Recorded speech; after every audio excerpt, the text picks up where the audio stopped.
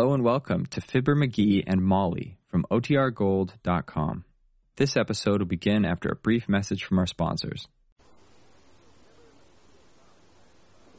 The Fibber McGee and Molly Show.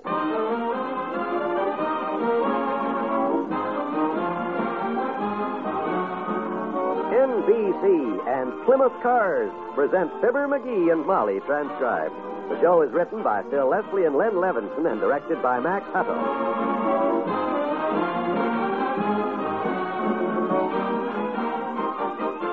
We'll join Fibber and Molly in just a moment. If you had about $5,000 saved up, what would you do with it? Pay off the mortgage? Buy a new car? Maybe take a trip to Europe? All wonderful plans, but first you need the cash. And you can have it sooner than you think by investing in United States savings bonds. Do it the easy, automatic way by joining the payroll savings plan where you work. You decide how much you want to save, and your employer will set it aside for you before you draw your pay. That way you won't even miss the money. By saving only $8.80 a week, you'll have $5,000 in less than 10 years. Because savings bonds pay you back $4 for every $3 you invest, and even more if you hold them longer. Remember, you'll have the money you want tomorrow if you invest in United States savings bonds today. And you'll also have the security of a safer, stronger America. That's what your savings bonds do. They help to keep our American economy strong. They help to make this a better country for you and your children.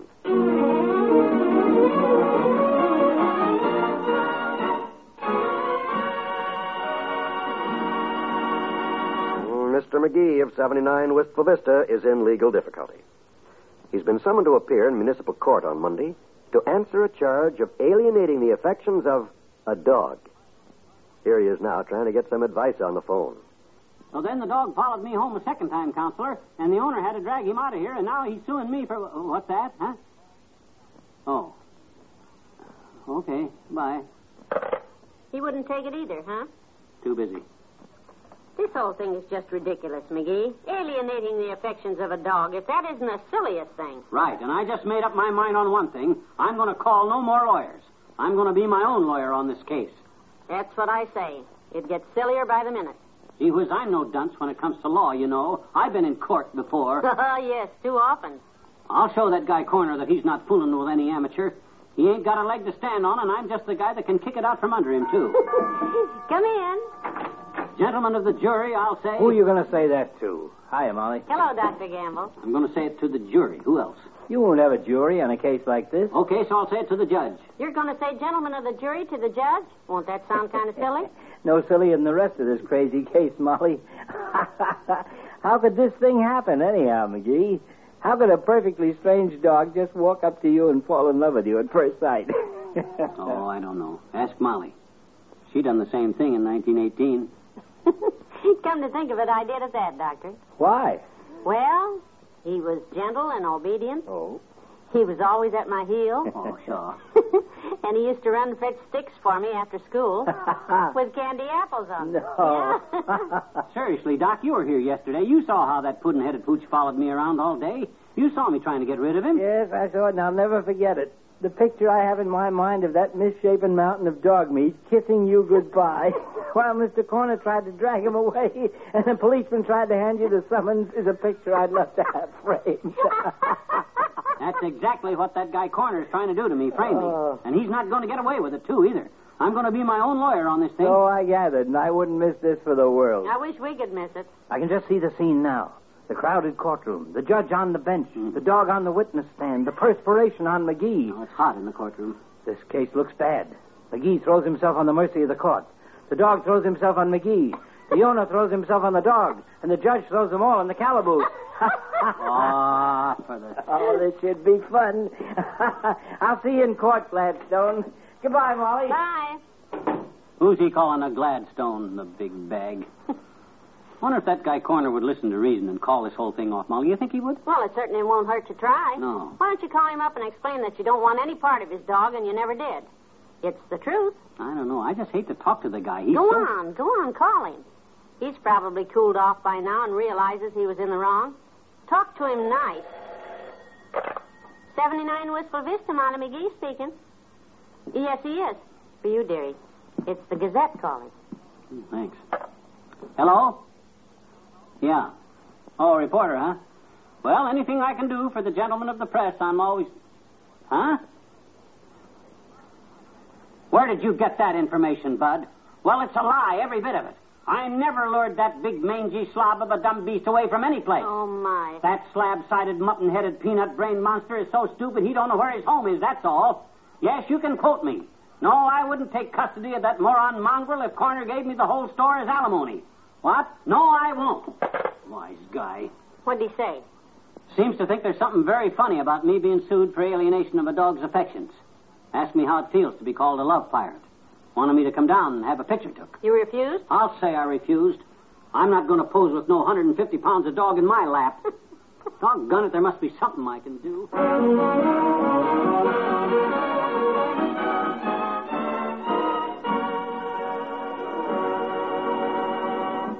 Back to Wistful Vista in a minute. Part by part, only Plymouth dares to compare. Plymouth engineers have taken apart the 1954 Plymouth and current models of the other two best-known cars in the lowest price field. They've compared the three part by part. Chassis, body, under the hood, the whole car. Get the full story in the big 8-page booklet. Yours free at your Plymouth dealer. You'll find the features only Plymouth offers. As just one example, check under the hood. Plymouth tops the other two in generator, spark plugs, air cleaner, cooling fan. Get this comparison booklet free at your Plymouth dealer. Learn why Plymouth is America's best buy low-price car. And remember this figure, $1,582. That's the factory retail price of the Plymouth 6-passenger Plaza Club sedan. That's at factory, Detroit, Michigan. All taxes, transportation, delivery charges, license, and optional equipment are extra. Part by part, only Plymouth dares to compare.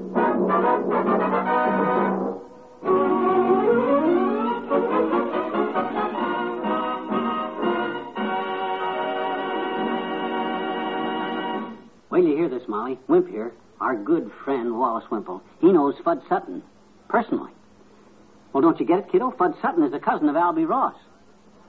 Albie's wife's father, you see, is Horace Collier. You still don't get it, huh? If you boys will excuse me, I'm baking a cake. Well, don't go. This is important about my trial Monday.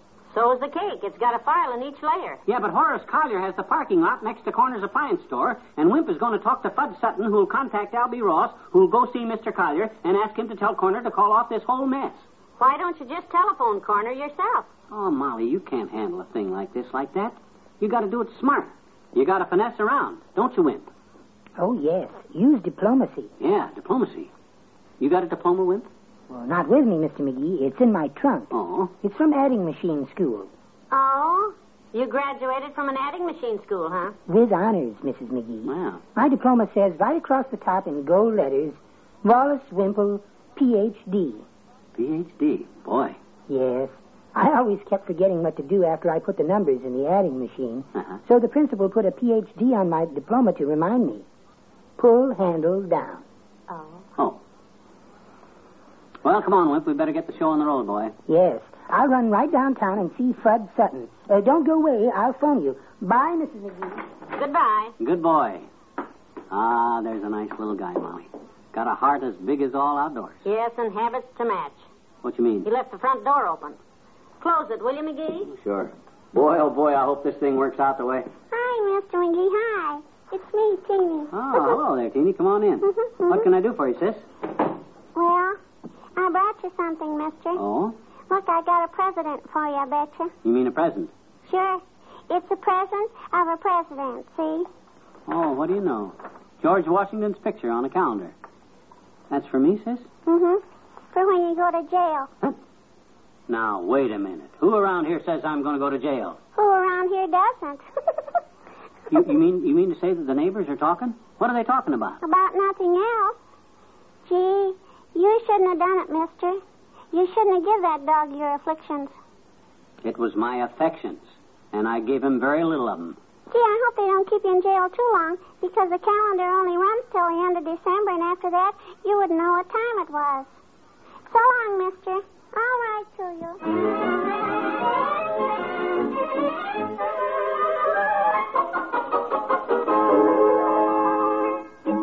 Hey, Molly, did Wimp call yet? Did he call? Did the phone ring? Not yet, McGee. Say, I wonder if I should run downtown and buy a new hat for the trial. I know you want me to look nice for the judge because that might help, you know. Just relax, Tootsie. There ain't going to be any trial. I hope you're right. Look, all it takes on legal trouble like this is connections, that's all. And I'm a guy with connections. Mr. Wimple, you mean? You betcha. All Wimple has to do is merely convince Fudd Sutton that Albie Ross should get Horace Collier to talk that guy Corner out of persecuting me and call the whole thing off. Doggone that doggone dog anyhow. If he hadn't come into my life... Ah, that must be Wimp now. Here's where my connections pay off. Hello? Hello? Who is it? Is that you, Wimp? Yes, Mr. McGee. It's him, Molly. Did you get to Fudd Sutton okay, Wimp? Yes, Mr. McGee. He talked to Albie Ross? Yes, Mr. McGee. Ross talked to Horace Collier? Yes, Mr. McGee. Collier talked to that guy Corner yet? Yes, Mr. McGee. Swell, Wimp, swell. What did Corner say? No, Mr. McGee. What? No? You mean he won't call off the case? Oh, dear. Why not? Well, it's that interview you gave the Gazette. The paper came out, and Mr. Corner read it, and he's simply livid. He says he was ready to call it all off till he read that article. Yeah, but... He didn't mind what you said about him, but when you abused and insulted his dog, oh, he's fighting mad. I'm sorry, I tried. Well, thanks, Wally. One of your connections come unscrewed, dearie? Yeah. You better buy that new hat after all. I'm going to need all the help I can get.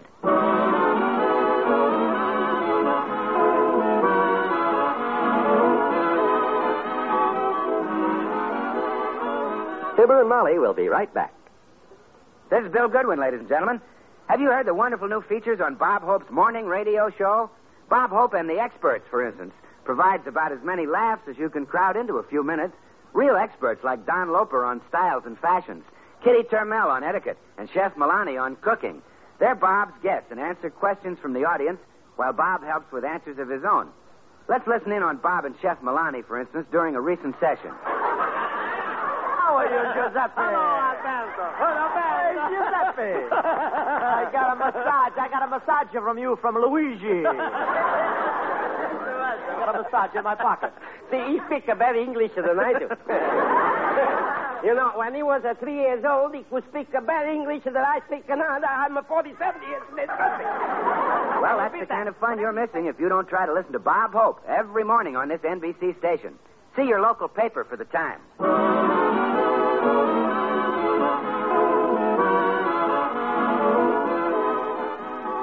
And none of my friends ever heard of a case like this, McGee. Alienating a dog. Well, me either. All I could find out was Mabel Toops' cleaning woman says her uncle was once charged with embezzling a horse. Embezzling a horse? Sounds like a similar case. How'd he come out? A broken man. Well, good night. Good night, all.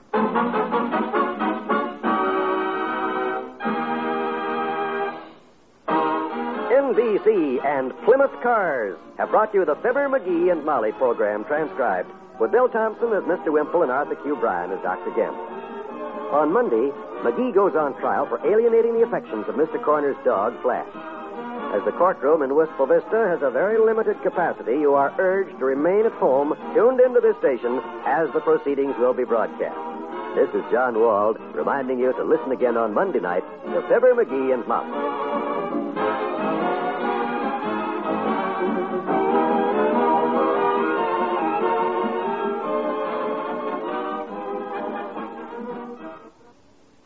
Follow the Senate committee hearing tonight on the NBC Radio Network.